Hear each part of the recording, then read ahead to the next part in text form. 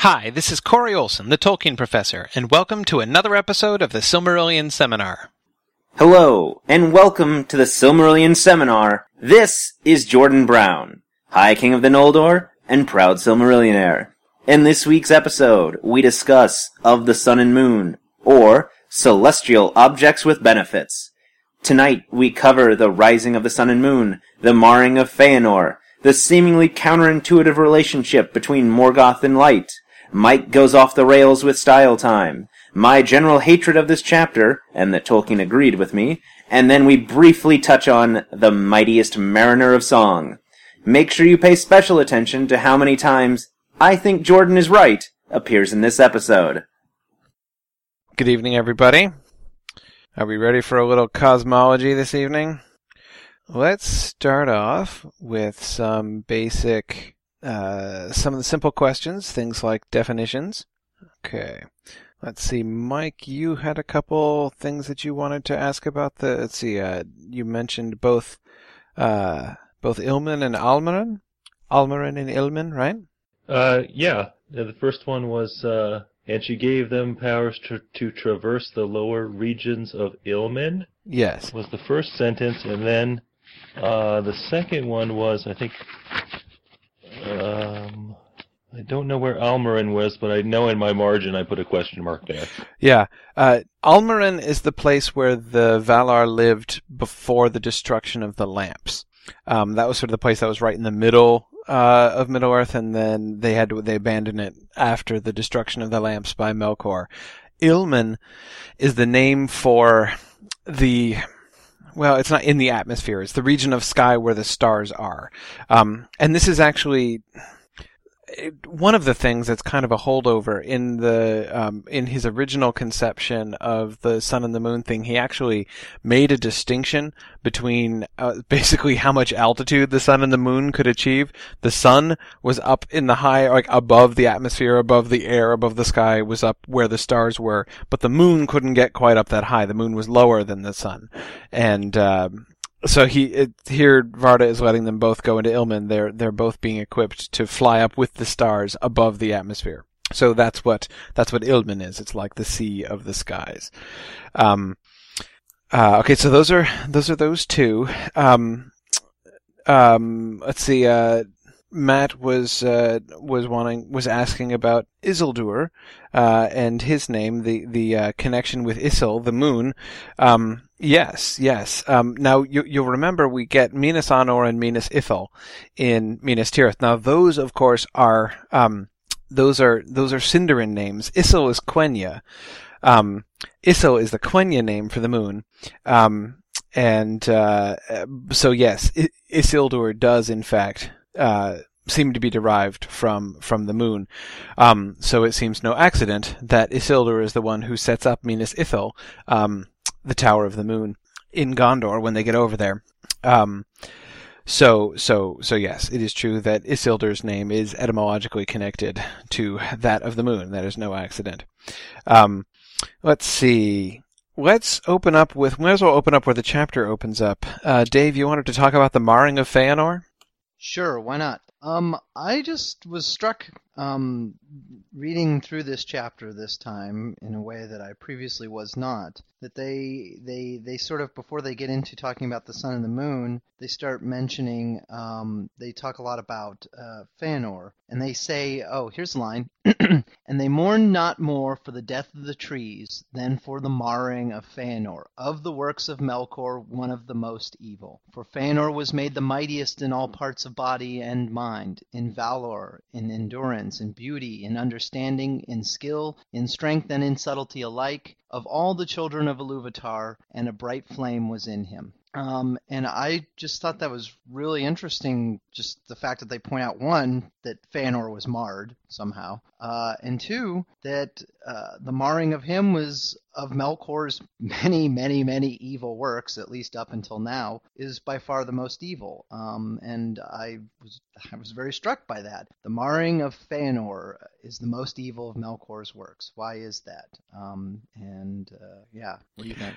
Yeah, well, one of the most evil. The other thing which has been singled out earlier on as the most hateful to Iluvatar of Melkor's works was the marring of the elves, that is the making of the orcs. And, you know, I don't know, I mean, the marring of Feanor is something very different. He wasn't turned into an orc. He was corrupted inside himself. Right, exactly. And I think, you know, one thing here is, basically the sort of the question of free will, to think of, you know, as you said, the fall of Feanor as basically something which is on Melkor. You know, that this is something that Melkor did wrong, and that it's not Feanor and Feanor's own choices, that are sort of being blamed for this. I don't know. I kind of think that line of thinking can be taken too far. In general, there are a lot of people, and we didn't even talk about it too much when we went by it the first time back in the Ainulindale. That is the references to the wills of men being sort of particularly free, and therefore the implication that some people have seen that elves' wills are less free. There are lots of debates out there about, you know, do elves have free will or not? I, in the end, don't really get into this debate very much. I think it's not very useful even to think about them not having free will at all in any way. They're clearly held responsible for their actions. And, you know, there's sort of a basic premise of the fact that they are in some sense moral agents. So thinking of them as having no free will seems to me a little bit on the silly side. But it is interesting that Melkor is being blamed here. And I think, in my eyes, it seems like this moment at the beginning of this chapter is kind of an important qualification. We have seen Feanor's career go completely out of control. You know, we last saw Feanor cackling in maniacal glee as he's setting fire to the ships, and stranding Fingolfin on the far side. And, you know, we were talking about, you know, when we discussed that chapter, we were looking at, you know, sort of the steep downward trend of Feanor's decisions and of his moral character, and you know, I think it's pretty clear that he's really gone very, very, very far downhill by now. And then, just, you know, before we write Feanor off as a complete monster, we get this reminder. By the way, don't forget, yeah, he's horrible and he's doing these horrible things, but he has fallen, and where he fell from was from a very great height, and that this is a tragedy, and not to forget, not just to become so anti-Feanor, not just to get so lost in like, wow, Feanor is horrible, he's a real jerk, to be recognizing this is a tragedy, this is a terrible tragedy. Feanor could have been, should have been great. And Melkor participated in his corruption, you know, and wanted to corrupt him and set out to corrupt him and you know, and sort of contributed to his corruption. But I don't think that we're to see this as, you know, saying, well, see, it wasn't Feanor's fault. Well, I think I agree with that. I just find it interesting that Feanor is singled out as one of Melkor's most evil works. I'm wondering if Feanor is sort of I forget what the word is when you use the one thing to stand in for the many. But I wonder if sort of Feanor is almost the archetypal elf, and it's in his. I wonder if this is the elvish fall. Yeah. Feanor is Adam. He is the elvish Adam in this sense. He is the guy who, you know, it's not Melkor's fault per se, but Melkor corrupts him, and Feanor, in choosing to do the wrong thing, takes the elves down, or at least some of the elves down the wrong direction. And so in many ways, he is the elvish Adam. He's the guy that, he is the original sin of the elves in a way. Yeah. No, I mean, I think there are some pretty clear parallels there. I mean, as I think I've said before, I can't stop thinking about Genesis 3 and Genesis 4 throughout this whole section. Genesis 4, of course, being the slaying of, you know, the murder of Abel by Cain, with the whole kinslaying connection. But yeah, no, I agree. I mean, I guess the one thing I would the way I was thinking about it, especially in the context here of thinking about this as one of the most evil of the deeds of Melkor, in a sense, Feanor is, and I think synecdoche is the word you were looking for before.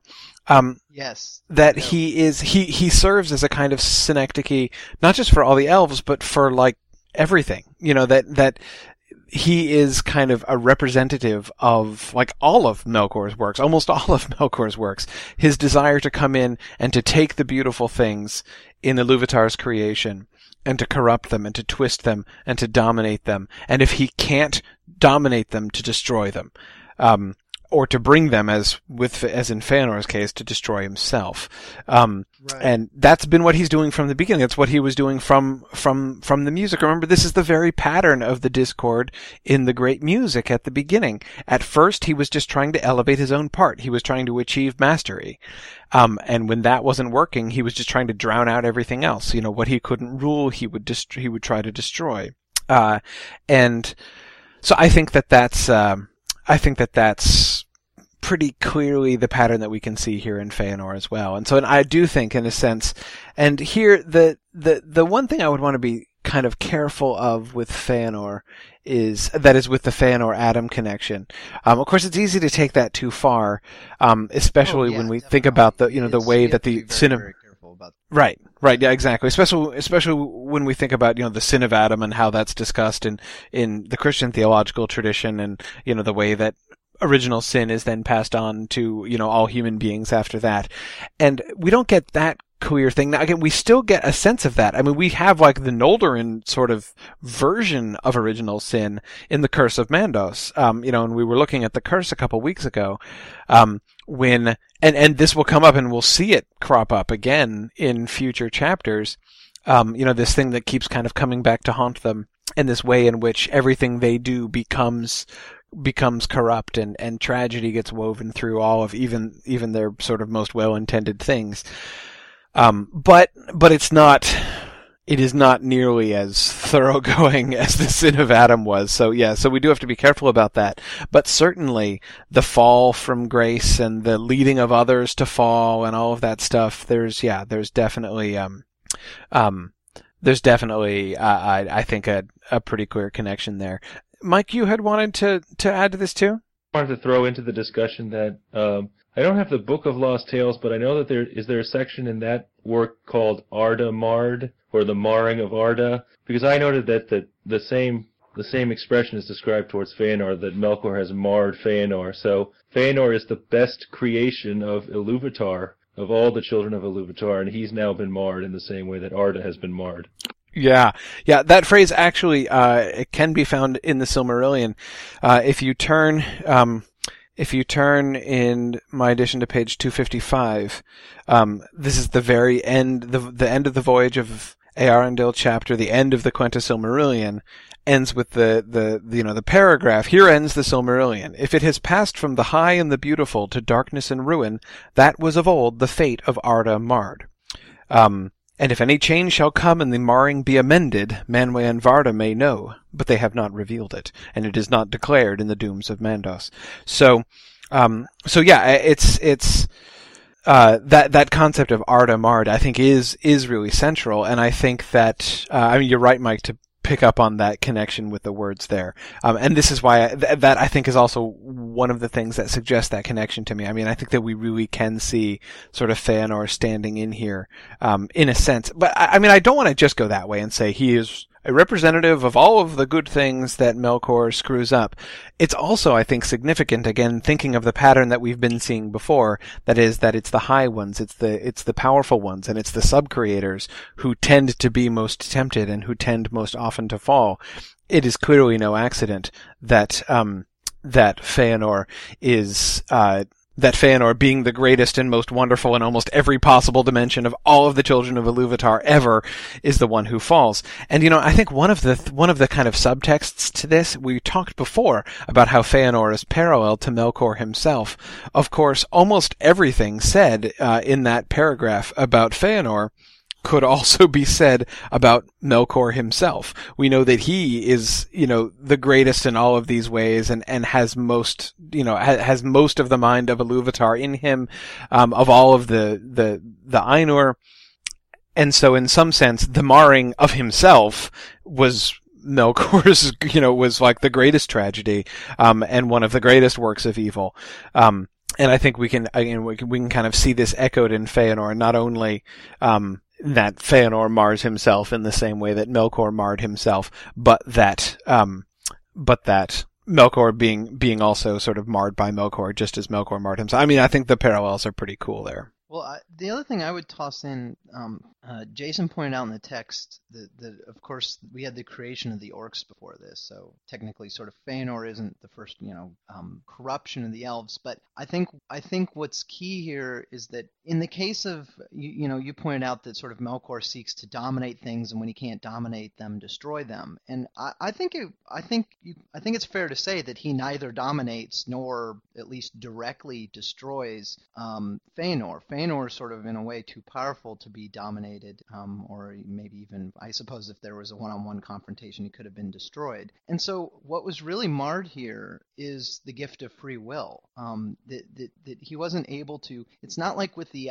elves that he turned into orcs, where he took them and tortured them and twisted them and turned them into slaves that were something other than what they were before. But he, just with a whisper here and a lie there and some intervention, he managed to change Feanor's path enough that Feanor starts to misuse his gift free will. And I think that's where, as you were saying before, you can't blame Melkor directly for everything that Feanor does. He makes his own decisions, and he was troubled beforehand. And they specifically say, who knows what great things he might have done if Melkor hadn't sort of screwed things up. Well, the only person who could even maybe imagine is Manwë. And yet there's this idea that maybe, just maybe, things might have worked out better if Melkor hadn't intervened. And instead, Feanor, of his own volition, heads down this completely different path. And so really, I think what maybe distinguishes him from, what distinguishes Feanor from the rest of creation in his corruption is the fact that he has the power of free will, and that Melkor corrupted him just enough to enable Feanor to go off and do his own damage and do his own evil without,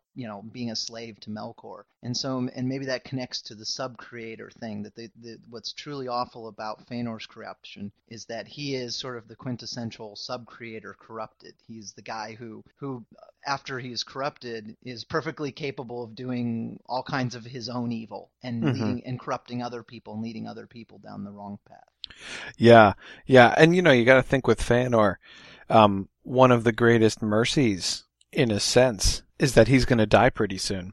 Because, as you suggest, had he gone on to a long career, imagine the damage he could have done. I mean, there's a great deal of harm, just as he had this wonderful power for good, and I mean, as the Valar kind of sort of, imagine the works of wonder for the glory of Arda that he might otherwise have wrought, only Manwë might in some measure conceive.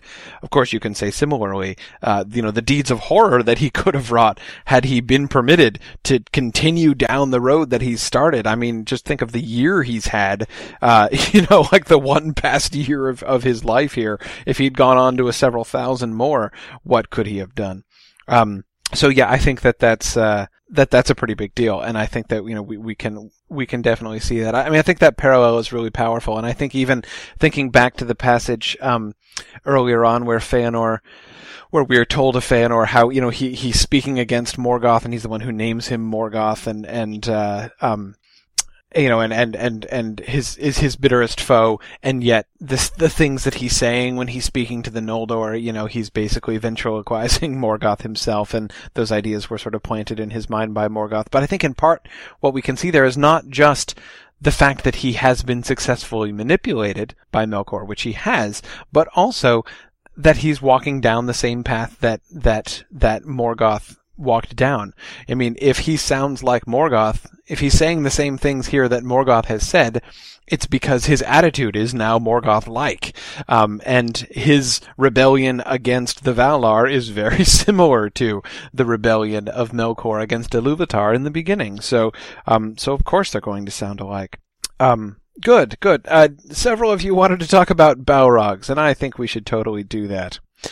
Joe, you wanted to talk? I think you brought it up first. Alrighty. Now, one thing I kind of made a small comparison here.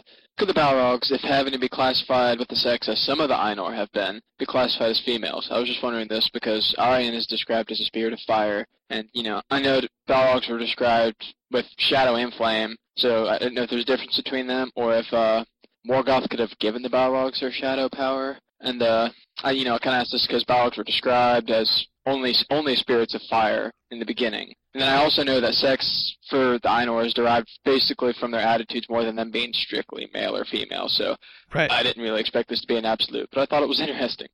It is. I mean, it is interesting. That I think that you're certainly right to make this connection. I mean, if we're Aryan, the spirit who becomes the driver of the sun, the spirit of the sun, she is the one, if you want to look anywhere at what an uncorrupted Balrog might look like, there it is, right? And I think thinking about the shadow and flame thing that you mentioned, of course, here with Aryan, we see fire and heat and light, right? So we can see, I think, there the inversion. Of course, fire and light go very naturally together, and it makes sense that she would be radiant and glorious as this spirit of fire, and it's a very natural place for her to kind of take over the sun, and we when we hear of her love for Laurelin previously before the destruction of the trees. So yeah, I think that. That seems to me, now, I mean, even that we can't take to the bank. I mean, it's not 100% obvious or like certain that the Balrogs would have looked just like that, had they not been corrupted. But as I said, that's the closest thing that we get. And I think here, now as for the gender thing, I don't think that we can necessarily extrapolate that just because Aryan is female that all such spirits of fire would have been female. Yeah, I didn't think so, but that was kind of something fun I wanted to do. Yeah, well, I can only imagine the giant Balrog looking as a feminine character, so I found that humorous in my eyes. Yeah, well, yeah, and here's the other thing that you can see, and I'm half joking about this, but I'm half not joking about this. That is, one can connect this back, of course, to the all-important Balrog wing debate. That is, I think it's interesting, and I think it's important that Balrogs are restricted to the ground. They can't, they're the opposite in a sense now, of Aryan, just as they are now shadowy instead of full of light. She is up in the upper atmosphere and they are landlocked. They can't get off the ground. And this is something which is really emphasized, and emphasized even more, in the Book of Lost Tales. In the Book of Lost Tales, one of the whole strategies for why they want to make these orbs of light, the sun and moon, to go up in the sky is basically, they sit there and they rationalize to themselves, okay, well, we've made 2 attempts at this whole light thing, the lamps and the trees, and neither one of them worked out. Melkor destroyed both of them. So, we've got a plan. Our 3rd attempt, let's put them up in the sky, because Melkor has no air power. The only part of the world over which Melkor has no authority whatsoever is the sky, because none of his servants can fly. So, let's put some lights up in the sky, and then they're guaranteed to be safe from Melkor. Anyway, but I do think it's interesting, that, the way, sort of another possible way to think about the alteration of the Balrogs from what might have been their original state. So, could them receiving shadow and Aryan really receiving the light, could Morgoth have done something for that, or would that have been their own doing, as in falling on one side of the line or the other? Well, I rather suspect that I don't know. I mean, I'm not sure. I mean, on the one hand, we do know that based upon the confrontation that we see with Gandalf, there is definitely the implication that the shadowy part of the Balrog, remember when he says, the dark fire will not avail you, and the flame in the Balrog appears to die. Now, but the shadow grows. So, in some ways it just seems to me, shadow is so persistent throughout the Silmarillion and the Lord of the Rings, so persistently just sort of connected as a manifestation of evil itself. It's really, again, you think about Ungoliant, right? Once again, Ungoliant is like the paradigm maker here. She takes light and she turns it into unlight. I'm not sure you can have corrupted light. When you corrupt light, you turn it into darkness. You turn it into unlight. Light is an intrinsically positive. It's an intrinsically good thing. So yeah, I think that the shadow of the Balrog seems to me most likely to be kind of the natural state, the natural expression, sort of spontaneous reflection of their own corruption. But I don't know. I'm not sure. Jason, what do you think? I was thinking of something differently about Arian in that this may have been something that was mentioned in a session before I joined the group, but what jumped out at me was that it seems to call attention to the fact that Arian is unusual in being a spirit of flame or a spirit of fire that was not corrupted by Melkor. And so my question was, what is it about being a spirit of fire that makes you maybe especially susceptible to being corrupted in that way? Yeah, I don't know. It's a really good question. I mean, I could see coming at it from two very different directions. On the one hand, you might say that since flame is by its action a naturally sort of destructive element, that there's something in it sort of already like chaotic and inclined to, or sort of that is easily susceptible to evil. And here I think of Ossé and his natural inclination to violence and how he was briefly corrupted by Melkor, or sort of tempted away by Melkor, but then he apologized and came back. Possibly. Of course, you could also come at it from the totally opposite direction and say, thinking again about what I was just suggesting about the connection between fire and light, and say, because they are great, because they are high, because they are excellent, therefore, we see them fall, because, fire is the greatest and highest of the elements. Okay, and this is another thing that I meant to say in connection with the whole wings business. In medieval cosmology, of the four elements each has their own place, their own sphere within the earth. The earth is on the bottom, water above that, air above that, and fire highest of all. How do we know that the sphere of fire is above the sphere of the air? Well, you can perform that experiment any time. Light a match. Where does the fire go? Up. Goes up through the air. It's trying to get back up to the sphere of fire. Everybody knows this. This is why rocks fall, too. You let a rock go, it falls to the ground. Why? Because it wants to go down to the sphere of earth, where earth goes.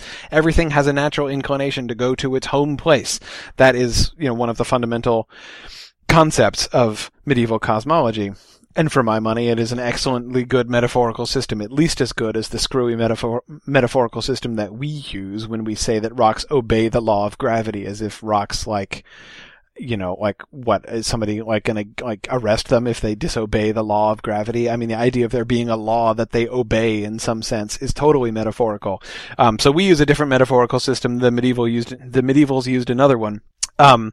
And so anyway, so their concept of fire was high, fire was exalted, fire was adjacent to the heavens. I mean, the boundary between the mortal and corruptible earth and the incorruptible heavens was at the sphere of fire. The edge of the sphere of fire and the sphere of the moon above that. So I definitely think that there is a sense, one can potentially see spirits of fire as being, at least possibly, sort of intrinsically higher and more powerful creatures, more kind of Melkor-like, and therefore corruptible, even above the sky. I mean, Manwë as Lord of the Sky, we might be tempted from a modern perspective to see that is the highest, that is the greatest thing. Actually, no, the sky was not the highest and greatest. Fire is above it. Again, this is in the medieval cosmology. And again, another reason that I think the winglessness of the Balrogs is kind of awesome. When you turn away from your true nature, when you are corrupted and become evil, then they fall literally, like gravitationally the Balrogs fall, and they now are earthbound, instead of being able to return up to the higher elements of fire. Anyway, as I said, I kind of love that idea. So as I said, I think you could see it because they are intrinsically corruptible because of their destructive and chaotic nature, or you could say, they are higher and we see higher things tending to fall. Not sure, but I agree. We don't see a lot of spirits of fire kicking around. And, as we have pointed out a while back, it does seem interesting that we get no Valar of fire. We get a Valar of air and a Valar of earth and a Valar of water, but we don't get one of fire. And, it seems possibly maybe that was going to be Melkor, who knows? Or maybe that would have been Melkor. And if so, that certainly does seem to support this idea of fire being sort of higher, and grander, closer to the light. In that way, Varda is in one sense the closest thing that there is to a Valar of fire, because she's the Valar of light. But good, let's see. We should talk about the sun and moon, since that's sort of the theme of this chapter. Jack, you had a sun and moon question? Yeah, as you mentioned, the spirit of the sun in Tolkien's world is a female, and the spirit of the moon, or the guardian of the moon, is a male. And as reading this, that just kind of struck me as the opposite of what I've read, mainly I guess from Greek mythology, where we think of the sun as Apollo and the moon as Diana. And so I started thinking about that, and I was just wondering why Tolkien did that. I was thinking, well, Tolkien being a very learned man, maybe he knows that before the Greeks, there might have been other cultures, maybe it was opposite. I mean, for all the Greeks, for everything that they gave us, democracy, etc., I mean, it wasn't exactly a equal society when it came to men and women. And so the concept of the sun being male might have been just a reflection of Greek society. Yeah, I mean, or was Tolkien thinking of a different culture, or did he just want to do opposite? And go ahead. Well, I was going to say in the Norse mythology, they don't have as clear a sun god and moon god. There's no exact parallel to Apollo and Artemis or Apollo and Diana that we see in the Greco-Roman mythology, but the sort of fiery spirit who is kind of sun-like is female in Norse mythology. But I don't think this is just a question of Tolkien simply incorporating Norse ideas. Certainly the idea, I mean, I agree with you, the dominant sun, masculine, moon, feminine tradition, which is really dominant in our culture. I mean, it's one of the things that usually strikes people as strange, and sounds, and it just kind of sounds sort of weird to people, when reading not only the Silmarillion, but even in the Lord of the Rings. I mean, of course, remember there are footnotes about this, and the hobbits are always referring to the moon as she. The sun will not show her face today, and things like that. And that often strikes people as weird because we're very used to the dominant Greco-Roman tradition. And it's not just the Greco-Romans either. I mean, it's really the much more common way. And Tolkien does sort of skip that. I think one could do an interesting general argument about this. And I would, is the way that I would say it is, I think anyone who really wants to look at the depiction of women and the treatment of women and the treatment of the feminine by Tolkien in his works, and lots of people kind of talk about that or talk around that. I think you have to talk about the sun and moon, if you're gonna, because that's a really striking thing. I mean, and the idea that we're going to connect the sun, the feminine with the sun, and the masculine with the moon, in reversal of most of our cultural expectations. Like, you have to at least be able to account for that if you're going to talk about Tolkien and gender. And I do think that this is, definitely an interesting thing, and it's because we can see it correlated with other stuff. Go ahead, Jack. Exactly, and the more I thought about it, the more it fits in with Tolkien's world. As you said before, Tolkien was always putting women above men. The men were always marrying up, whether being Aragorn and Arwen, etc., Beren and Luthien. Yeah, I mean, when we meet, I mean, it is true enough that, we don't get as many women as we get men, but when we meet women, they are almost always characters to be reckoned with. Arian is, I was about to say, with unintended pun, a shining example of this. But Mike, you wanted to add something here? I agree with your statement about how, if you're going to look at how women are depicted, or the female is depicted in Tolkien, that the sun character presents a really interesting example of feminine power. And I love the way that Tolkien takes the idea of, if you or I were to look at the sun, we would, we couldn't do it for very long. We'd kind of burn out our eyes and we'd have to look away. But this female sun character has that energy in her, and when she looks at other characters, they need to turn away because she's so powerful. So I thought that was just another interesting way to illustrate the power in that character. Yeah. No, I agree. I think that's that's definitely a really cool moment. Let's see. John, you had wanted to talk about the reaction of Melkor to the sun and moon? Yes. I was quite curious. It seems to be a very common, tendency among evildoers in Tolkien's works to hide themselves in shadow. We see this in The Lord of the Rings, of course, with Sauron, especially in that wonderful speech between Pippin and Baragon in The Return of the King. And also we see it here, starting with Melkor, as almost a trend. And I believe the excuse given, or the rationale, I should say, given in The Lord of the Rings, is the shadow is meant to basically keep the orcs away from the sun, because, well, they just don't like it, any light, And with Melkor here, he seems to be shrinking away, essentially, from the sun and from the moon. Basically because, of course, of his dual hatred and, love for the ascertaining of light. In this case, now he's shunning it. And it seems like he's definitely weaker than Arien, especially. This is pointed out, and I found it very curious that Melkor has stooped so low by basically trying to make himself overgrandiose that he's less than a Maya now. He's basically trapped himself in Thangorodrim, in Angband itself, and he can't really cope with the outside world. He's fencing himself in. This is a policy of isolationism, which we don't often see as a good thing in Tolkien's works. We do see this in Gondolin, which appears to be alright. And we do see this in, I believe, Nargothrond, which Turin challenges, and before Turin comes along, it seems alright too. But in terms of the way Melkor treats it, especially, and in the reaction of that powerful radiance, which he had once coveted and now seems to hoard in the Silmarils, and also to shrink away from. It's a very interesting concept, and one for, I think, further discussion now and probably in the further podcast to come.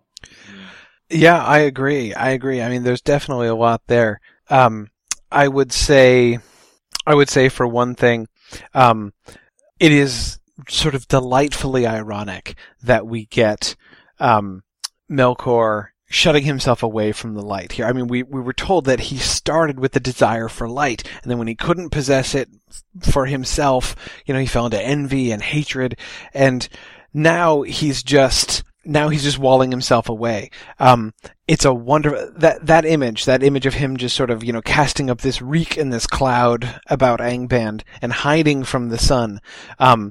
It's like, hey, Melkor, I thought you liked light, right? I thought you were the Lord of the universe here. I thought you were, he considers himself the greatest. He thinks he's the king of Arda, and that he rules everything, and he believes that he's possessing the light. And instead what we see is him cowering underground. He's only gonna one time emerge above ground on purpose for the rest of his entire career. He's going to stay down in the basement of Angband for almost the rest of his life, or the rest of his career anyway. And he's huddling down there with the stolen Silmarils, right? Like, I have the light. He has the light of the tree locked in these 3 gems, but then there's the sun out there, the sun and the moon, which he's hiding his face from. So this image of Melkor's really deep self-deception here, that he believes that he is Lord, that he believes that he is ruling everything, and in the end, he is completely fooling himself. And the thing I was thinking of, John, in connection with I was also definitely thinking about that passage where he's weakening himself and we're told that he can't even challenge Aryan now. And I was reminded of the conversation between Aule and Iluvatar when Iluvatar says to him, to Aule, you were given as a gift your own being only. You can't give beings to other people. And so, one of the things, sort of looking at this passage now, seeing what's happening with Melkor and thinking back to that conversation, we could kind of paraphrase in one sense what Iluvatar was saying to Aule is this what you want, Aule? You want to weaken yourself like this? You only have so much. You can spread it out if you want. He could have animated the dwarves. He could have made the dwarves be be to him what the orcs are to Morgoth. Now it's a little bit different. He doesn't, because Morgoth doesn't give them their being, he just perverts them, but he puts his will within them. And he has made lots of other monsters and things and corrupted other things and put his will into them as well. And Iluvatar saying, look, is this what you want? He's not saying Aule to do that would be evil and that would be bad, but rather that's what evil is. You would be evil if you do that because that's how evil acts, not in giving, not just in making, but in this sort of a desire almost, the sending out of his will, the dispersion of himself happens because he's essentially trying to draw everything into himself, selfishly. He wants everything to be a part of him and to be ruled by him and him to be master over all of it. But what happens when you do that is actually you just disperse yourself. You don't draw anything in. You don't increase yourself. You don't elevate yourself. You just lower yourself and lower yourself until you're there in the basement of your fortress, just with the shining radiance of the Silmarils on your iron crown, and convincing yourself that you're ruling everything. So yeah, I think that's a really sort of, it's a really evocative moment. Dave, go ahead. I actually had a separate point, but I did want to comment on that really fast. I wonder if we see hints of sort of that old adage about tyrants and the people they tyrannize. That in seeking to tyrannize those people, they make themselves vulnerable to those people.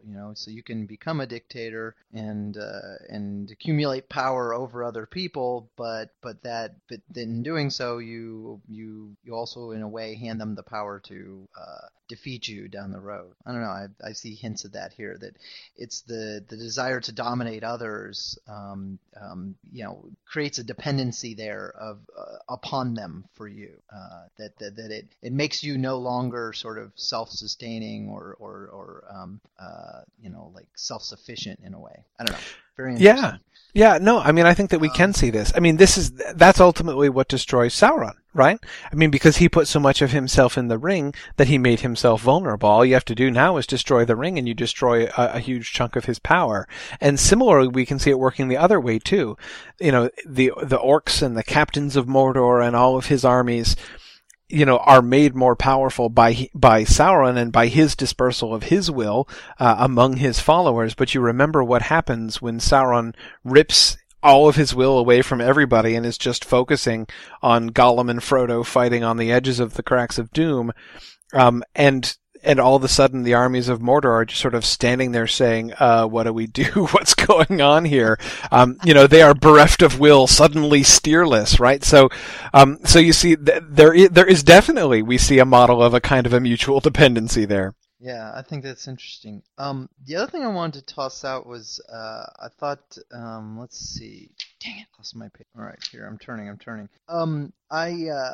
I wanted to ask, sort of going back to the light thing, so they specifically say, let's see, in this passage here, these things the Valar did, recalling in their twilight the darkness of the lands of Arda, and they resolve now to illumine Middle-earth, and with light to hinder the deeds of Melkor. I think it's very interesting. What is it about light that hinders the deeds of Melkor and evil people in general? I think that's very interesting. That the way they're going to go about battling him now is not to march over there with an army, but basically to just give light.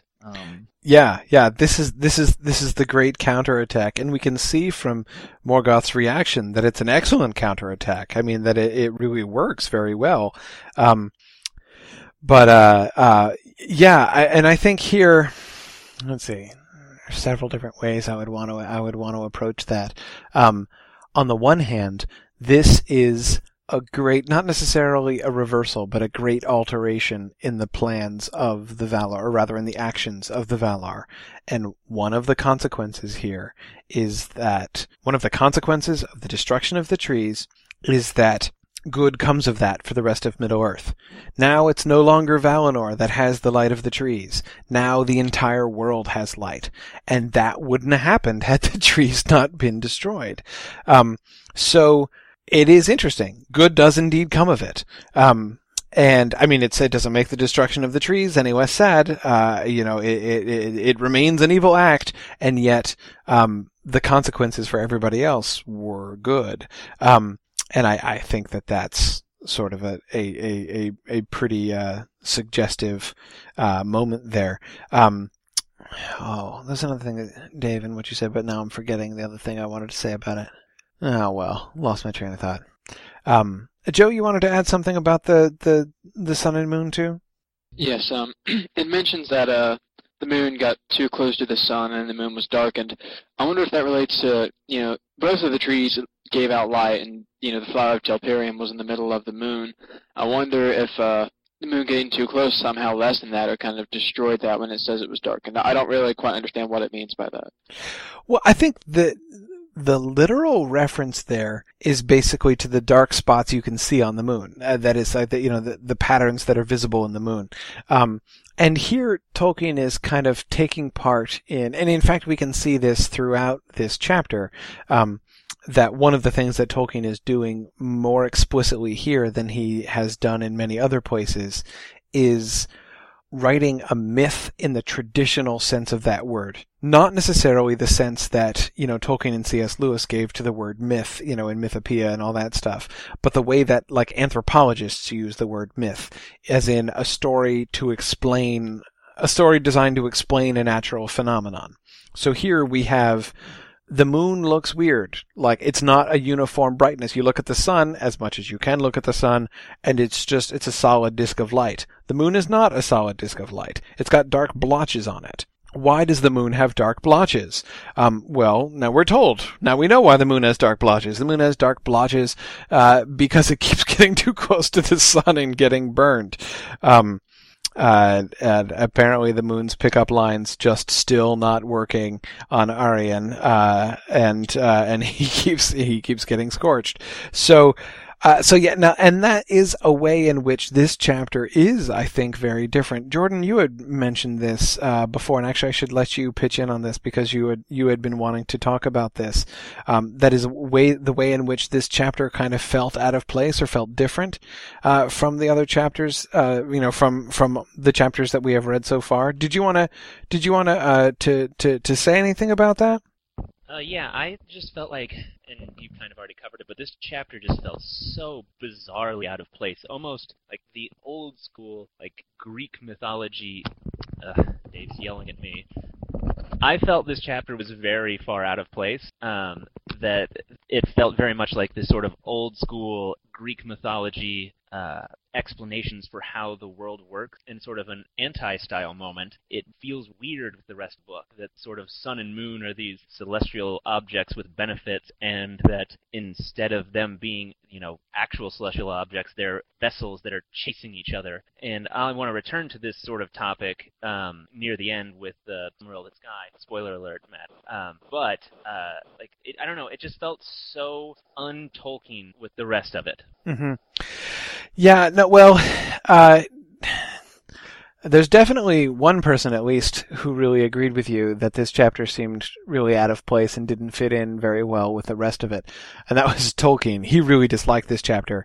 In fact, he called this chapter absurd towards the end of his life, and was actually making plans to go back and completely gut this chapter and this entire idea. Though his reasoning behind that was kind of interesting, and I'm not sure I'm not sure I agree with it, actually. Basically, here was his problem. The way that Tolkien was thinking about it later on, and you can read about this in Morgoth's Ring, Tolkien was basically saying, okay, the problem is this mythological story is obviously wrong. Like, that's not what the sun is like, and that's not what the moon is like. They don't actually act that way.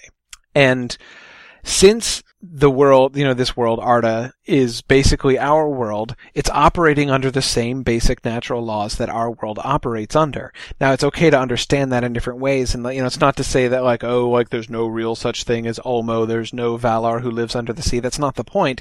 The point is, it's okay to sort of write these mythic elements, like the existence of the Valar and stuff in there, but you can't, he was worried about having stuff which was scientifically inaccurate, and scientifically, that was the context in which he called this chapter absurd. Like, scientifically speaking, this chapter is absurd. It's the kind of thing that ignorant people would have said. Like, primitive humans might have made a myth like this, of the great sun chariot that goes up into the sky. But nobody who actually knows how the cosmos works would make a myth like this. And therefore, and he continued to reason, therefore, since the elves who are writing these stories are getting these stories from the Valar, who do indeed know exactly how the natural world works, they wouldn't have had this kind of crazy, silly story about the sun and the moon. They would know about, the sun and the moon, the fact that the earth revolves around the sun and all of that stuff. So he was going to pitch the whole thing. And of course, as you can imagine, pitching this chapter and doing a version of the Silmarillion mythology, which has the sun, the earth revolving, the round earth revolving around the sun from the very beginning of the arrival of the Valar into Arda, it entails an enormous amount of rewriting of this story. I mean, there's still a lot of things that can happen the same, but there are some huge changes. But he was ready. I mean, he was gonna, unweave a lot of this stuff and do it again. He was, of course, remember, still by the time of his death, the Silmarillion had not been published. So we're not necessarily talking about going back and having to make corrections to a printed work. But he was going to have to rewrite massive stretches of his mythology, but that's what he wanted to do. Now, he never did it. As I said, I'm not sure I agree with that. That is, I don't think I agree with, the insistence that, it has to be scientifically accurate based upon our modern scientific understanding. I'm fine with the story as a story. It does work differently, but I don't know. I'm comfortable with the sun and the moon and with the flat earth, which becomes round. I think, I don't know. I actually don't agree with his assessment that the thing is absurd and has to be changed, because it seemed to be driven not by his storytelling. That is, his desire to, his rejection of this seemed to me, and when you read what he wrote about it, seems not to be driven by his storytelling, but by his anxiety of the difficulty that people who know stuff about science would have to it. That it seems so scientifically ignorant, and he was worried about people thinking that the elves would sound dumb, if they were saying such scientifically ignorant things. And I don't know. I think the way that he went about talking about it at the end sounds a little too slavish to me, slavish to the real world. Really, deviate, and we could talk more in detail. I mean, here I'm sort of going off about a thing that he said in Morgoth's Ring, which I haven't read and which we haven't read together, but I think that some of the ways that he talks about the changing of his cosmos there is basically, I think, a violation of some of the basic stuff that he taught and believed about subcreation and mythopoeia.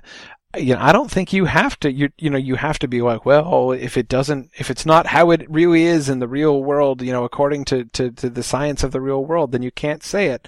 Well, what about the green sun? What about all these other things, that he says in On Fairy Stories about myth making and about subcreation?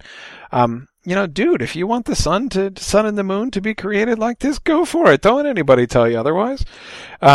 But anyway, so I mean, I do think that it works. But Jordan, I think you're absolutely right to see this as kind of moving in a different direction, and I do think it is one of the reasons that he was uncomfortable with it. Yeah, I mean, one more. Go ahead. And I don't know, maybe we should, I just see if we should cover this now or wait till the end. The Silmaril in the Sky, should we wait until we actually get to that? Because it's the exact same topic. Yeah, we probably should. Because not necessarily on spoiler principles, but because without reading the other things in the setup to that story, our discussion is probably not going to make a lot of sense to people. So yeah, I think that we probably should save that, but we'll definitely come back to it. Laura, go ahead. I was just curious. I know kind of early on, Tolkien had sort of conceptualized his world as something that happened on our own world, but far back in the past. Mm-hmm. Is that something that he let go of as he towards the end of his life? Well, no. I mean, he let go of sort of the geographical and cultural literalism of it. That is, the identification of Elvenhome and England, and of particular and Cor Tyrion, Cor or Cor Tyrion, what becomes Tyrion upon Tuna, with Warwick, England. I mean, that is the kind of thing that he let go of as time went on. But the identification with our world in general, and the idea that this stuff is supposed to be the way distant, far prehistory of our world, he didn't let go of. And that's why he was anxious about all the scientific stuff. Because he's saying, if this is really our world, and these people are supposed to be wise, and they're supposed to know things, it's basically, he seemed to be worried that it pushes readers over the edge into, I just have to willingly suspend disbelief if I'm supposed to believe that these elves are wise and the Valar know everything, and they're telling stories about, the fruit of the tree of Laurelin being made into the sun, and the flat earth being made into the round earth, as we'll see later on, and all of those things. I think that his anxiety about that is very much rooted in the fact that he did still see this as the prehistory of our world, and that was much later. Yeah, it's a bit incongruous because the myth itself, although it's beautiful, a beautiful idea, but it does seem a little childish or childlike to me. So maybe that's also some of the difficulty he had with it. Yeah, I think so. I mean, it's not perfect, and I agree. I mean, I do think that I do think that Jordan is right. Although I don't agree with what Tolkien said later, that it was absurd, and I think that his anxiety about it and his disapproval of it was, I think it was a little bit unnecessary. I think he was a little too worried about that. But nevertheless, I think that Jordan is right to say this doesn't sound like the rest of these chapters. This doesn't work that same way. The rest of this story hasn't sound. The rest of these stories hasn't sounded childlike or childish in that way, and yeah, I think that's a fair criticism. This is just a very different kind of myth, a very different kind of story, and I think maybe revision would have been a good idea. I just don't think that he would have had to work under the premise that he seemed to be constraining himself to later on. But yeah, I mean, I think that it is fair to say the kind of the simplicity of this, but it still is kind of beautiful, and I don't know. I don't want to just reject it. I have to admit, for me, the sun and the moon part isn't nearly as hard as the flat Earth. I don't have nearly as much of a problem with that, or as much of a difficulty with that as I have with the flat Earth part. But that's a purely personal hang up, I think. As a medievalist, one of the things that I get really annoyed by is the fact that modern people don't understand that. This is one of, I mean, as my students in my medieval classes can tell you, one of my pet peeves is the modern belief, the modern misunderstanding that medieval people believed the world was flat. let me say this again, as I will say this hundreds of times for the rest of my life. Nobody in the Middle Ages believed the world was flat. Everybody always knew the world was round. From ancient Greece, we knew the world was round. Everybody knows that. That is a literally a Victorian conspiracy. There were a whole bunch of things when Victorian guys were writing textbooks. They made stuff up about the Middle Ages to make them sound stupider, so that modern people would sound smarter. Christopher Columbus did not set out to prove the world was round. Everybody knew it was round. People thought you couldn't sail all the way around it because they thought that there were like zones that you would pass through which humans couldn't survive in.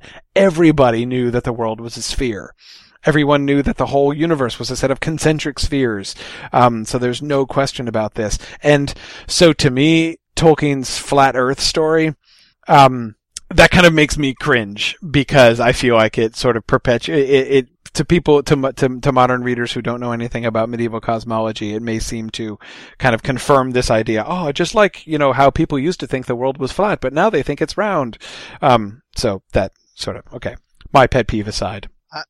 I'd like to add to that, by the way, that in terms of Christopher Columbus, that the major problem with him, the reason why the Portuguese didn't support him, is because everyone thought that he was a lunatic for thinking that he could just sail across the ocean and arrive in Asia, and they were of course right about that, and he just happened to luck out, and he was a lunatic. He wasn't a great visionary who believed something he wasn't a great visionary who proved them all wrong. He was a guy who just happened to, who was indeed a lunatic and stumbled on something else and happened to luck into success.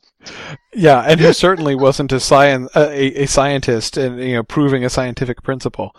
Yeah. Laura, go ahead. So why do you think Tolkien made his world flat then? I don't know. I mean, I think. Well, okay. To answer that would be to get into talking about Numenor more than we should probably talk about Numenor at this point. We'll talk about this more when we get there. But so as not to dodge that and leave it in case I forget to say this later on, I'll just say very briefly, I think the most important element in that story is the removal of Valinor.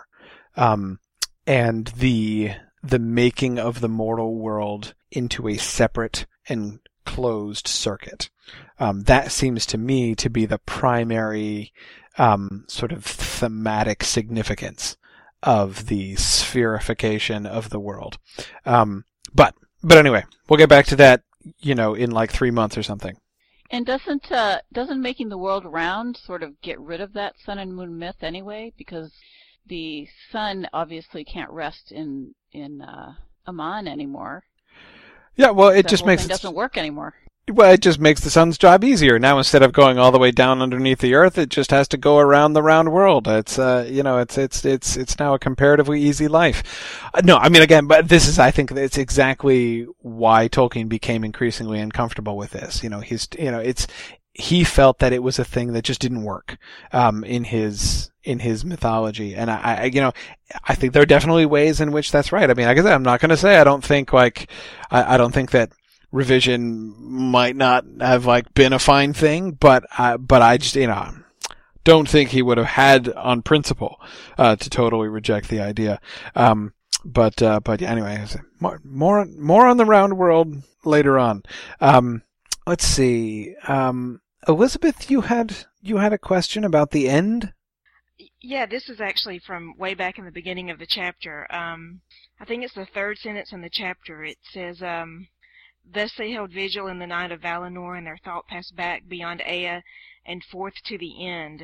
And I thought that was really curious, and I just wondered, beyond Ea and forth to the end, capital E, what exactly is he talking about there? I would think that would be the end of time, essentially. That he would be thinking about,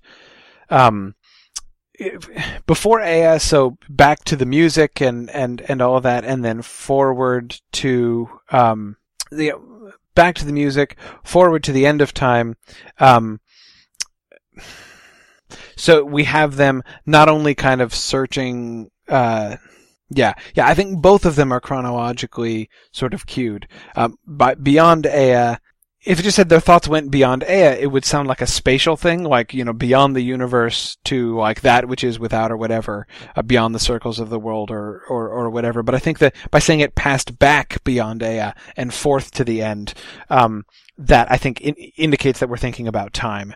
So this is, I think, one of those moments where we see people, there are several moments, a couple that we've already seen, where the Valar are basically like, let us go back and like go over the music, in our heads again and see if we can see what we're supposed to be doing here and, see what was in the music that reflects on this. Remember the little, conversation that Yavanna and Manwë have, in their little discussion about Ints, and eagles. Again, we see Manwë doing that. He sort of like suddenly goes in and he sees new parts of this, or hears new parts of the song and sees new parts of the vision that he didn't perceive before. So here we have the Valar together collectively contemplating the entire scope of the music, and thinking, it's pooling everything that they know and everything that they can see and everything that they remember about how this is supposed to go. And this is how they make the decision to do this. So I think therefore the end there refers to the end of times. We've had a couple references to the new music that's going to be sung, to the last battle and all of those things. And I think that I think that that's what we're talking about here. Let's see. It's been some time already, and we have not had style time yet. So I think it's time for style time. Mike, you had several style time suggestions for us today. I may have gone completely off the rails with this one, but I'll just throw it out there. Why not? So Tolkien treats flowers and trees slightly differently, like in this story and in other works. And I was reading how he describes the trees at the very end of their life, and they're described as stems. And then I flipped back to when the trees are born on my little paperback, which is like page 31, and they're first described as slender shoots, and then only later they're described as saplings. So they're first described as shoots, and then they're finally described as stems and not trunks. And so to me, that it seems like he's ultimately putting the two trees in the same camp as flowers, but I don't really know what that means because I need to look back and try to figure out what do trees mean to Tolkien versus what do flowers mean to Tolkien. So, that's something that I flagged. I just thought that the use of that word stems at the end and shoots at the beginning was curious. And then the other thing that I had trouble with and just didn't understand was when the sun rises and the first sound that we hear is the sound of many waterfalls. And I couldn't really make sense of that. The best I could come up with was, I guess in a lot of Tolkien's writing, still water, frozen water, stagnant water is usually associated with evil or with life force being kind of stopped up. And when the sun finally comes up, we hear the sound of waterfalls. So, any thoughts on the two trees and the flower imagery, and also the sound of waterfalls when the first time the sun rises? Well, let's see.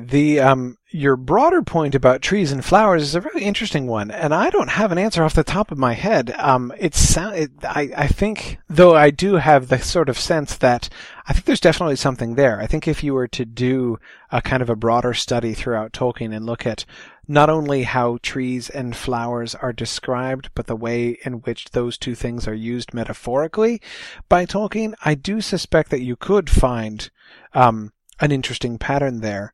But I'm not sure what to say about it off the top of my head. His use of stem to refer to the trunks of the trees, that is something that he does that in other places as well.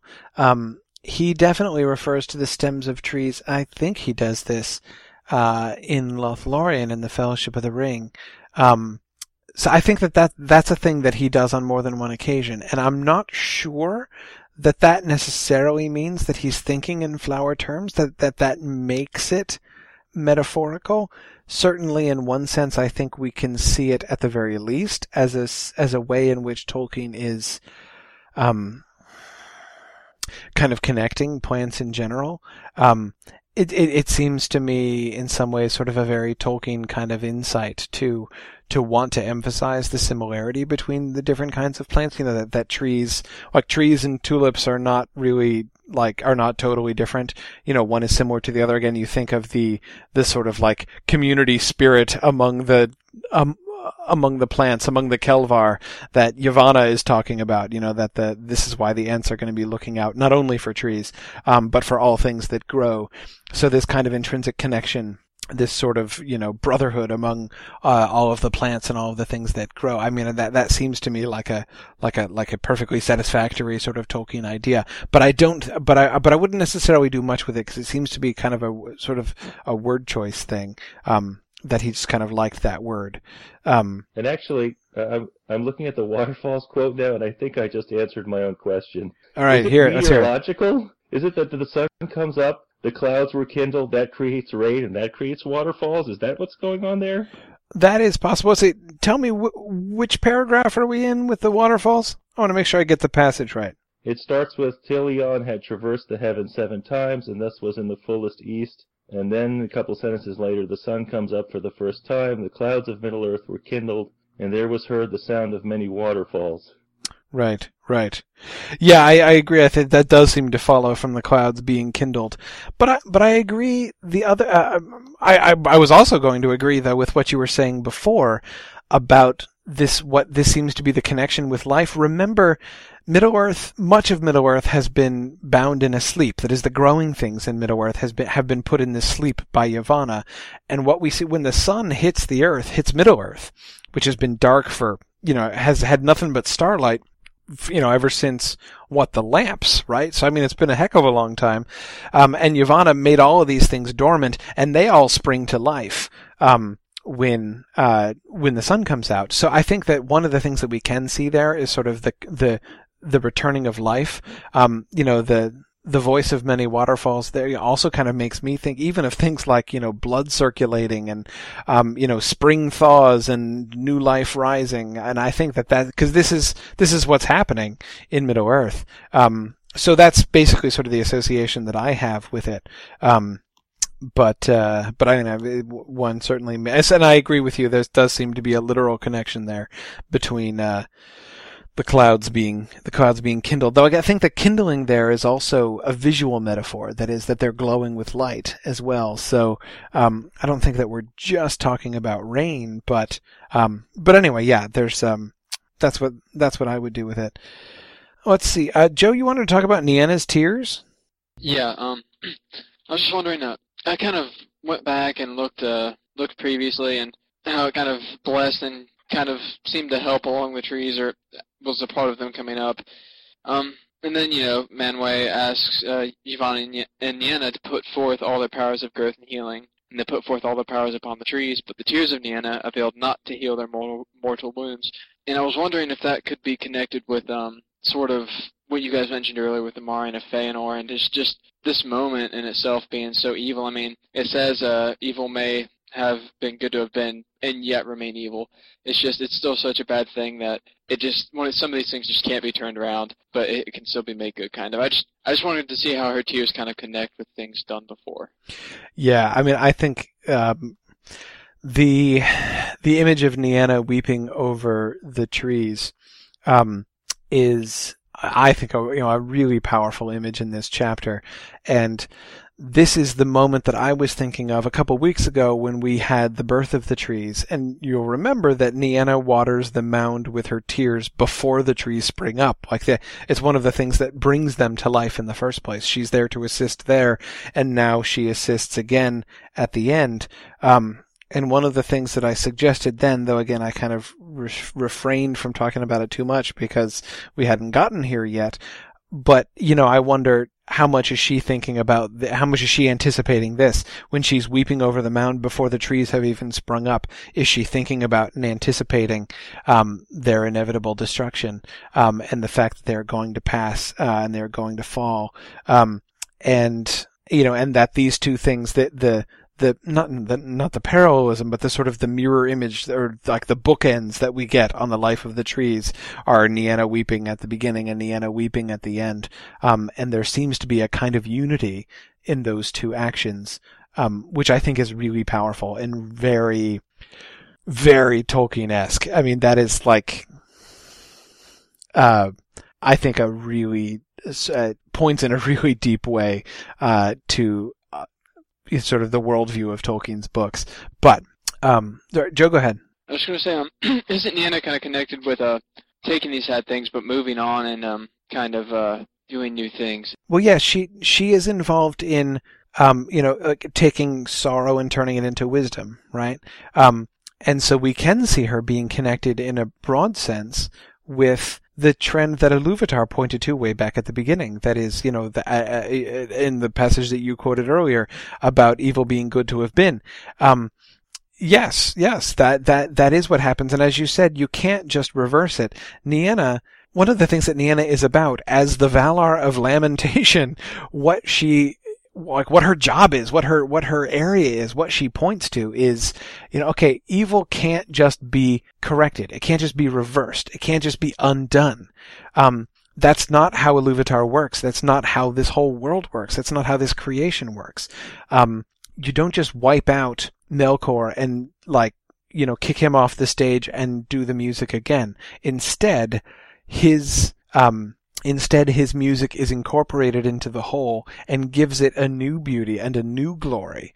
And that's what Iluvatar says, that's what he's in the business of, is taking something that is meant for evil and transforming it into good, and showing Melkor and anybody else who wants to follow in his footsteps that it is not possible for them actually to subvert his good plan and his intention to bring about good for the world and for the people of the world.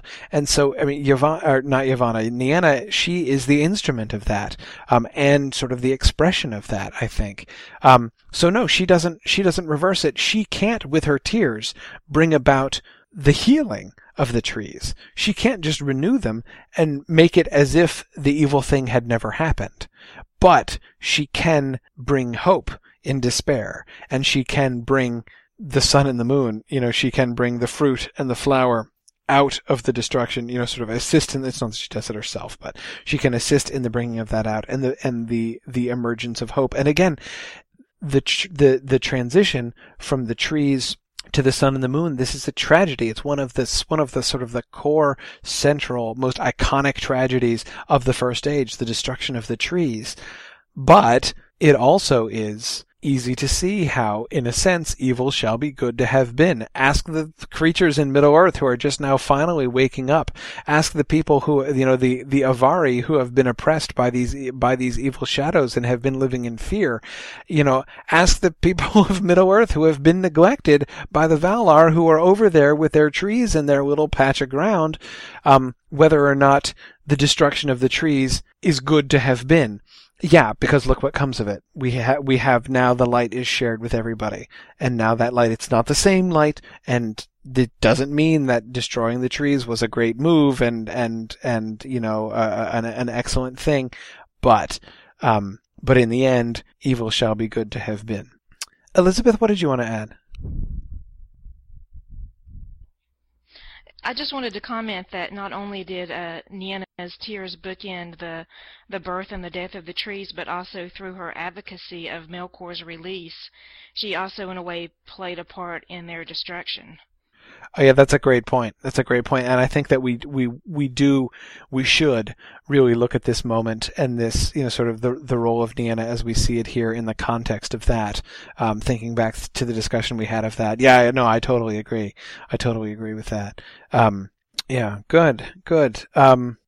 Let's see. One thing, coming back, and I can't remember if it was John, I think it was you, John.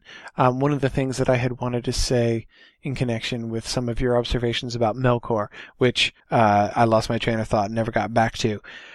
The question of why it is that the sun affects him in the way that it does. Why is he so afraid of light? I mean, we're talking about the guy, he just destroyed the trees. He just took his spear, and hacked the trees open so that Ungoliant could suck their sap and their light out of them. Why is he now cowering in fear? I mean, sure, Aryan freaks him out or whatever. Tilion doesn't. But anyway, whatever. Why is it that it affects him this much? What do you guys think? Any thoughts about, because in some ways, right, it seems a little bit counterintuitive that Morgoth and his creatures should be affected quite so strongly as this. Anybody have any thoughts about that? I wonder if if he's afraid now because he's lost so much of his strength, whereas before he was much stronger. Maybe that's why he has to stay away from the light. Yeah, it's certainly at the very least sort of a kind of a symptom, right? That is, his fear is a consequence of his decrease in power. The old Melkor, like you think of if we remember the imagery and the words that are used to describe his arrival in Arda when he first comes in, and he is very powerful and he is very lordly. We think of his overturning of his destruction of the lamps, way back at the beginning. This is not that Melkor. That Melkor, it seems, could have taken out Aryan, but now he can't. So yeah, that does seem to be a factor. But the interesting thing to me is the light thing, right? Why should Melkor, Mr. I love light and want light all for myself, why should he be so afraid of the light? And this, I guess I also just come back to one of the things that I was saying before. It's just one of the things that I think makes this image so powerful. The brilliant sunlight shining down outside, and Morgoth clouding him, covering his domain in a cloud, hiding under the ground in the shadows, away from the sun, and yet down there in the deep, deep darkness, protected from the blazing sunlight shining outside, there he is with his Silmarils saying, I am the master of the light, right? And there is a kind of delicious picture of the nature of evil there, I think, which I find really appealing. But all of the creatures of the dark, they can't take it. And John, you were also right before in talking about talking about Sauron's rationale for his shadow, which he extends out. They follow his armies because he wants his orcs to be able to march during the day. So yeah, I think that we can see. We're told, Treebeard says, you can always tell. Orcs, you always tell the creatures that came in the great darkness because they can't endure the light. It is a mark of the creatures that came in the great darkness that is before the sun. Because orcs were made in the darkness, the sun, they can't handle the sun. So yeah, it's not just Morgoth himself. Yeah, Jordan? Bringing up something that Brandon was bringing up in the text, it seems to be very much like Gollum, as well as he says, consistent with Milton's Satan, is that you hate most which you love most. And Brandon's had said sketchy, so I wanted to get that point out there, because I think it is actually a really good point. No, I totally agree. You think of that line from Gandalf about Gollum, right? He hated and loved the ring as he hated and loved himself. Well, the light is like that for Melkor, right? I mean, he hates and loves the light as he hates and loves himself. And I think that this really illustrates that clearly. I think it's fair. I mean, of course, we remember Gollum has this same relationship with the yellow face and the white face, right? He is not happy about the sun and the moon. And remember how he talks about them. They're always him thinking of them as faces. They're always watching you, right? He wants to hide from them. And there is a sense in which, Melkor is doing the same thing too. He wants to hide from the light. Joe, go ahead.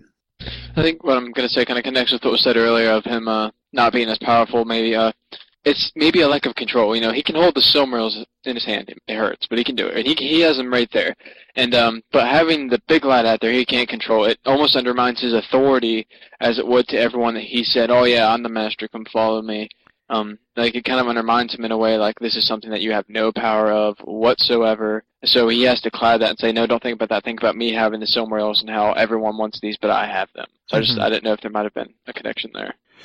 Well, yeah, I mean, it is kind of funny, right? That on the one hand, you think of Feanor's words, we alone shall be masters, of the light, right? That when he's sort of fantasizing about how he's going to reclaim the Silmarils.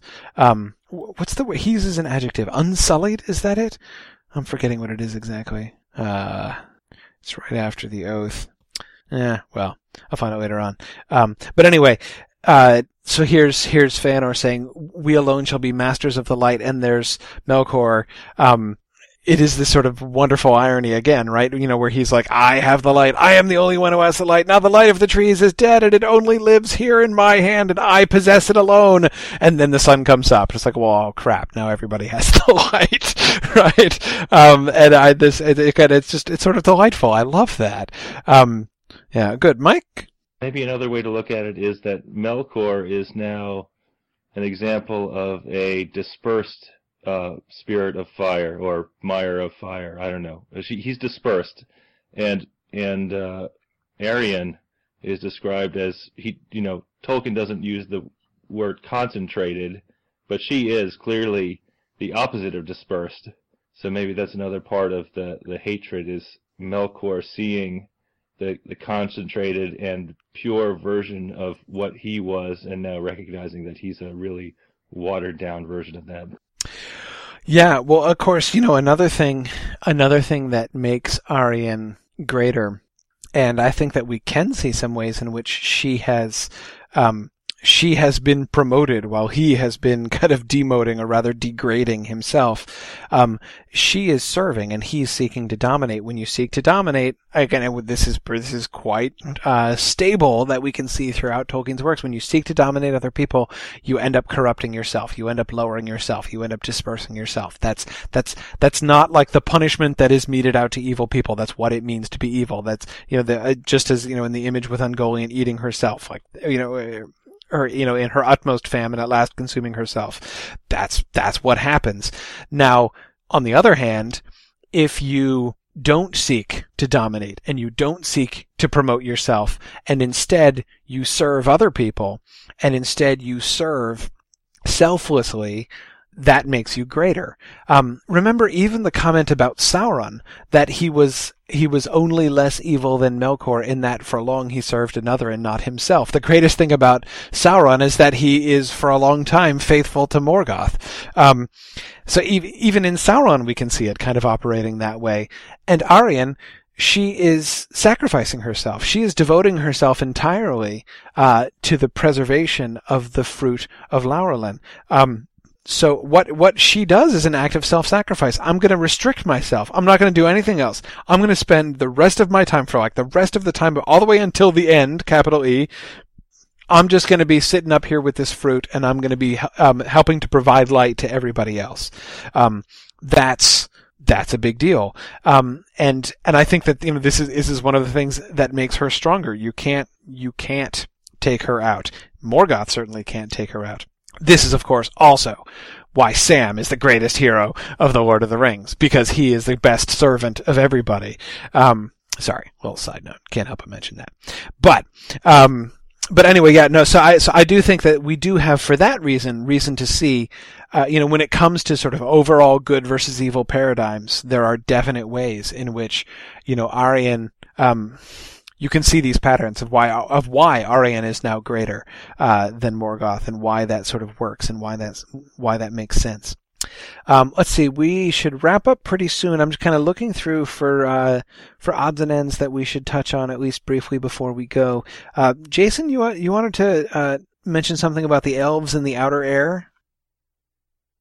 Yes, there's a passage near the end of the chapter where it's talking about the Valar creating the mountain range to guard Valinor, but that they didn't seal it off completely, And one of the reasons for that, it says, all those of elven race, even the Vanyar and Ingwe their lord, must breathe at times the outer air and the wind that comes over the sea from the lands of their birth.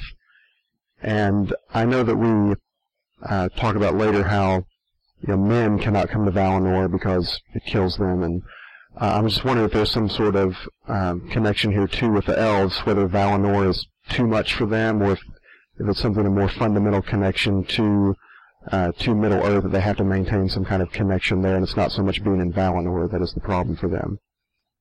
Yeah, I mean, I do think that's. I think that passage is the one that we can see most clearly. I mean, if there's one place in the whole Silmarillion that I had to point to say, this is why I think bringing the elves permanently to Valinor clearly is not the right thing. We can see by their nature they are tied to Middle Earth. Even Ingwe has to go out and get at least a little whiff of the air coming over the sea from Middle Earth. It's not right for them to be totally separated from Middle Earth. So yeah, I mean, I think that passage is relatively clear about that. They are connected to Middle Earth. Now, I mean, we'll see. We'll come back to this later on. Laura, thinking about what you were talking about before with the making of the Earth round and everything, and that whole separation. This will come up again then. When the elves go back into the West later on, I'm not sure that things sort of work the same way there, that we can see the same thing happening there as we did back at the beginning when the Valar invited them to come over and join them. But yeah, certainly that breathing the air of the outer world is definitely something that I think that we can see, where we can see evidence of the fact that this really is Middle Earth. That the elves sort of fundamentally belong, and it's why I think Elvenhome is Tol Eressëa, is that island off the coast of Valinor, really close to Valinor, almost there, within reach of the Valar, and a suburb of Valinor, but not Valinor itself, and that I think is is pretty important. Let's see. Brandon, you were wanting to ask about the very last, or sort of to talk briefly, and this seems a fitting place to end, about the very last line in the chapter, the reference to the mightiest mariner in song. Do you have audio? Are you able to ask or talk about that? Let's see, I see Brandon is typing. Let's see. I saw Brandon was typing, and now I don't see the actual thing that Brandon typed.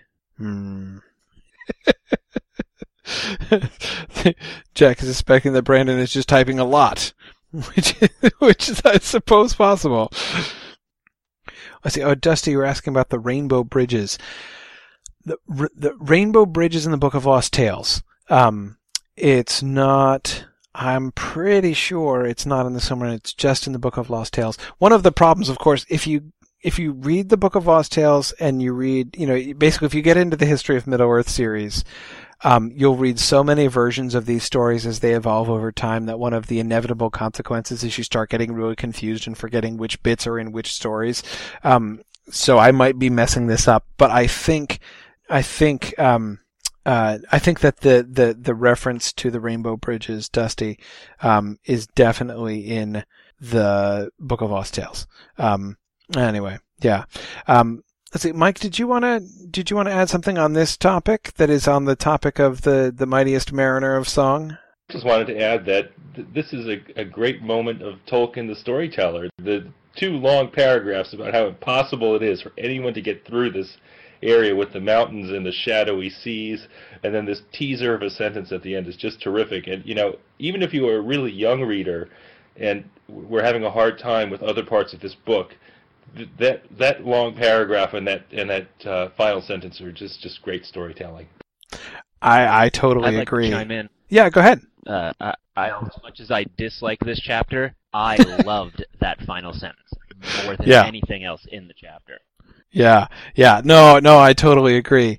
One of the things that he manages to do, and this is clearly a really important thing, the position of Eärendil in this mythology as a whole, is huge, is hugely important. Now, if we're coming to the Silmarillion from The Lord of the Rings, which of course almost every human being on Earth always has, not only because The Lord of the Rings were published sooner, but because of the fact that so many more people read it. But anyway, if you're coming, when coming to the Silmarillion from The Lord of the Rings, you can, you're sort of set up for Eärendil, and you already know that Eärendil is a big deal, and when you get to the story of Eärendil, you're kind of all over it because we have Bilbo's song in Rivendell, right? And we've already heard about Eärendil, and we know about, his star and, the Phial of Galadriel and all this other stuff, so the name already resonates and we're ready for it.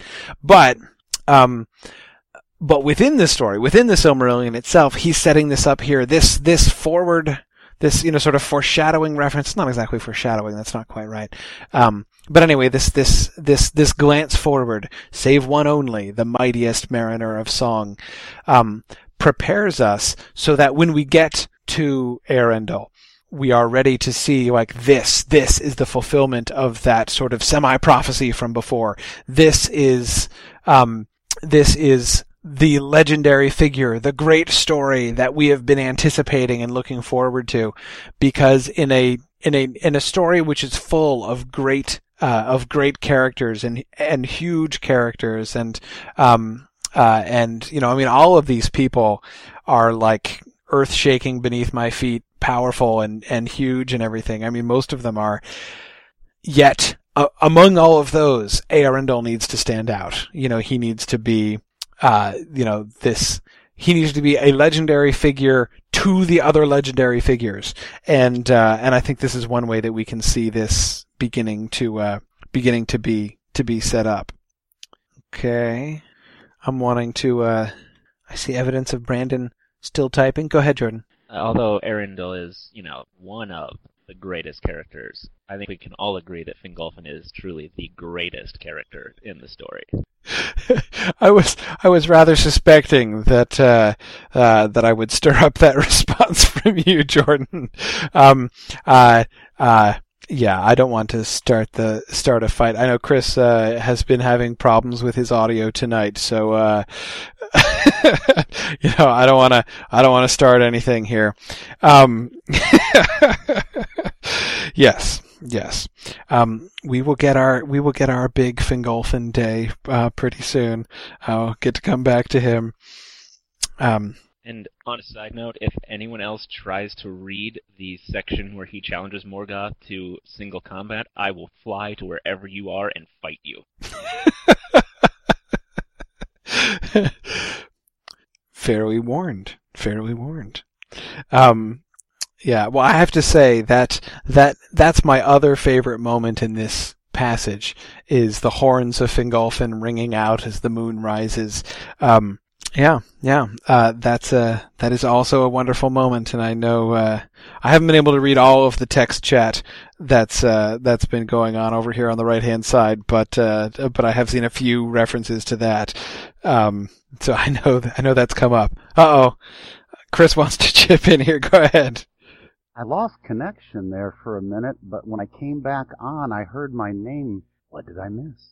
Oh, Jordan was just making his statements about how Fingolfin is without question the greatest hero in the whole book. So. Okay, that's kind of what I thought. Oh well, we'll let him think that. That's fine. Okay. Well, I Chris, as I understand, you are a Finrod proponent. Is that the way this duel is going down?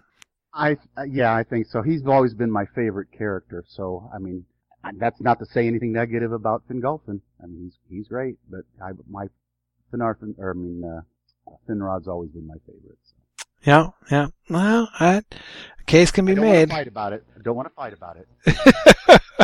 Unless Jordan wants to. He was getting kind of provocative earlier in the evening. Yeah, I have no problem stooping to taking the lower road and saying bad things about Finrod. So once we get to those chapters, it's on. Okay. All right. Well, we all look forward to that, and I think with that piece of foreshadowing, we should probably close tonight. Okay. Well, good night, everybody. Thus concludes Of the Sun and Moon. Join us again next time when we spend 2.5 hours discussing 2.5 pages of men. This is Jordan Brown, and for myself and the rest of the Silmarillionaires, thanks for listening, and Godspeed.